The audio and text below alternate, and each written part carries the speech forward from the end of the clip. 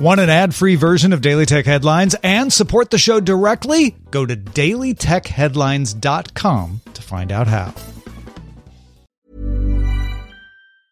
It's that time of the year. Your vacation is coming up.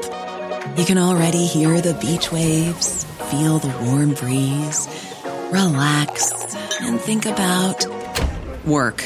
You really, really want it all to work out while you're away. Monday.com gives you and the team that peace of mind. When all work is on one platform and everyone's in sync, things just flow. Wherever you are, tap the banner to go to Monday.com.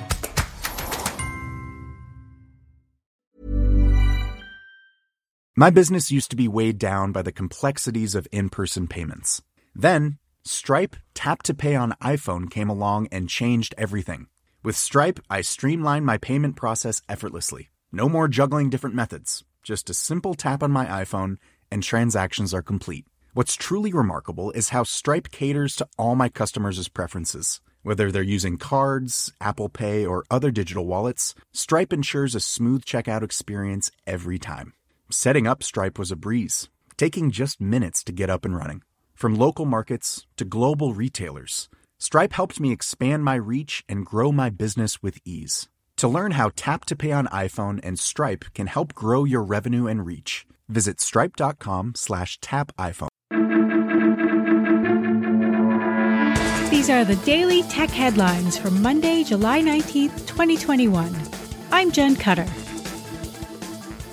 On Sunday, a forensic analysis report by Amnesty International claims NSO Group's Pegasus software was used by clients worldwide to hack the phones of journalists, politicians, activists, and business executives. The organization claims zero-click iMessage attacks were used against journalists going back to 2018 and work even on iOS 14.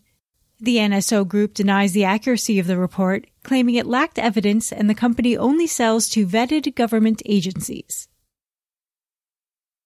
The Five Eyes Alliance, consisting of the US, UK, Canada, New Zealand, and Australia, as well as the European Union, Japan, and NATO, have released warnings claiming the People's Republic of China and Hafnium are responsible for multiple hacks, including the Microsoft email exchange attack from March. The UK's Foreign Secretary, Dominic Raab, stated the Chinese government must end the systemic cyber sabotage and can expect to be held to account if it does not. And Microsoft's corporate vice president for customer security and trust, Tim Burt, released an email statement praising the joint announcements.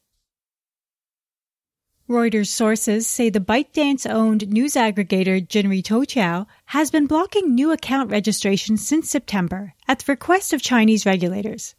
It was recently revealed by the Wall Street Journal sources that ByteDance indefinitely delayed plans to go public after Chinese government officials advised the company to address data security risks.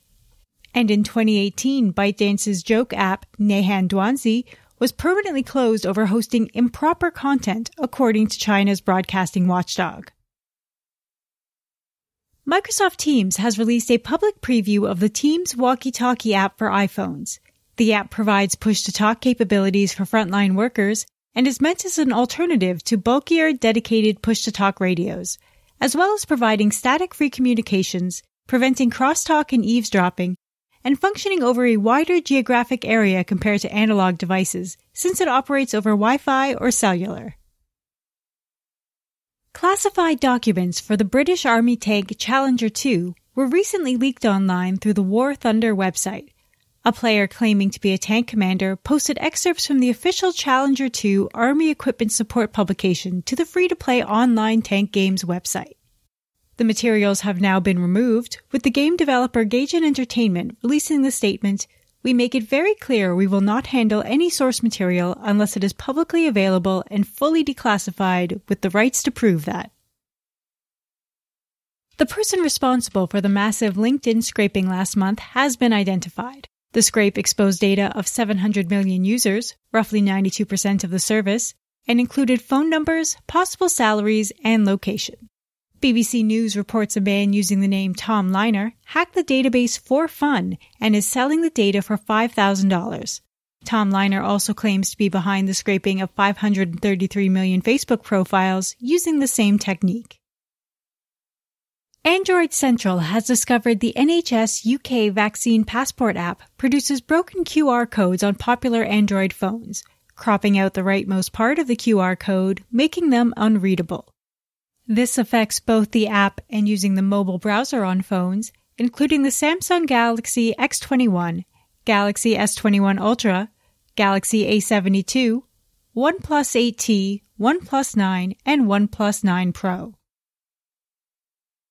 Zoom has purchased call center technology company Five9 for $14.7 billion in an all-stock transaction, with the deal expected to close in the first half of 2022.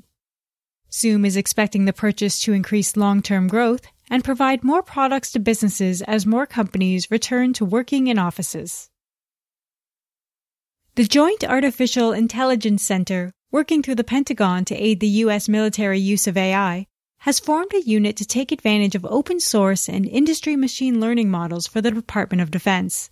A machine learning red team will probe pre-trained models for weaknesses, and the JAIC will use the data to update the DoD standards for issues around machine learning. The U.S., along with other militaries, are looking to AI to improve intelligence gathering, mission planning, logistics, and weapons technology. WhatsApp begins testing end-to-end encryption for cloud backups in the latest Android beta. WhatsApp already has end-to-end encryption for chats, but did not for cloud backups to Google Drive or iCloud, as previously warned when backing up to those services. This current user test is only available to a select group of users at present. Japan's National Institute of Information and Communications Technology have broken the internet transfer speed record, moving data at 319 terabits per second, doubling the previous attempt in August 2020. The test was completed using a fiber optic line with 4 cores instead of the usual 1, with an amplified laser at the source, and the distance of 1,864 miles was simulated through coiled cabling and not sent over an ocean cable.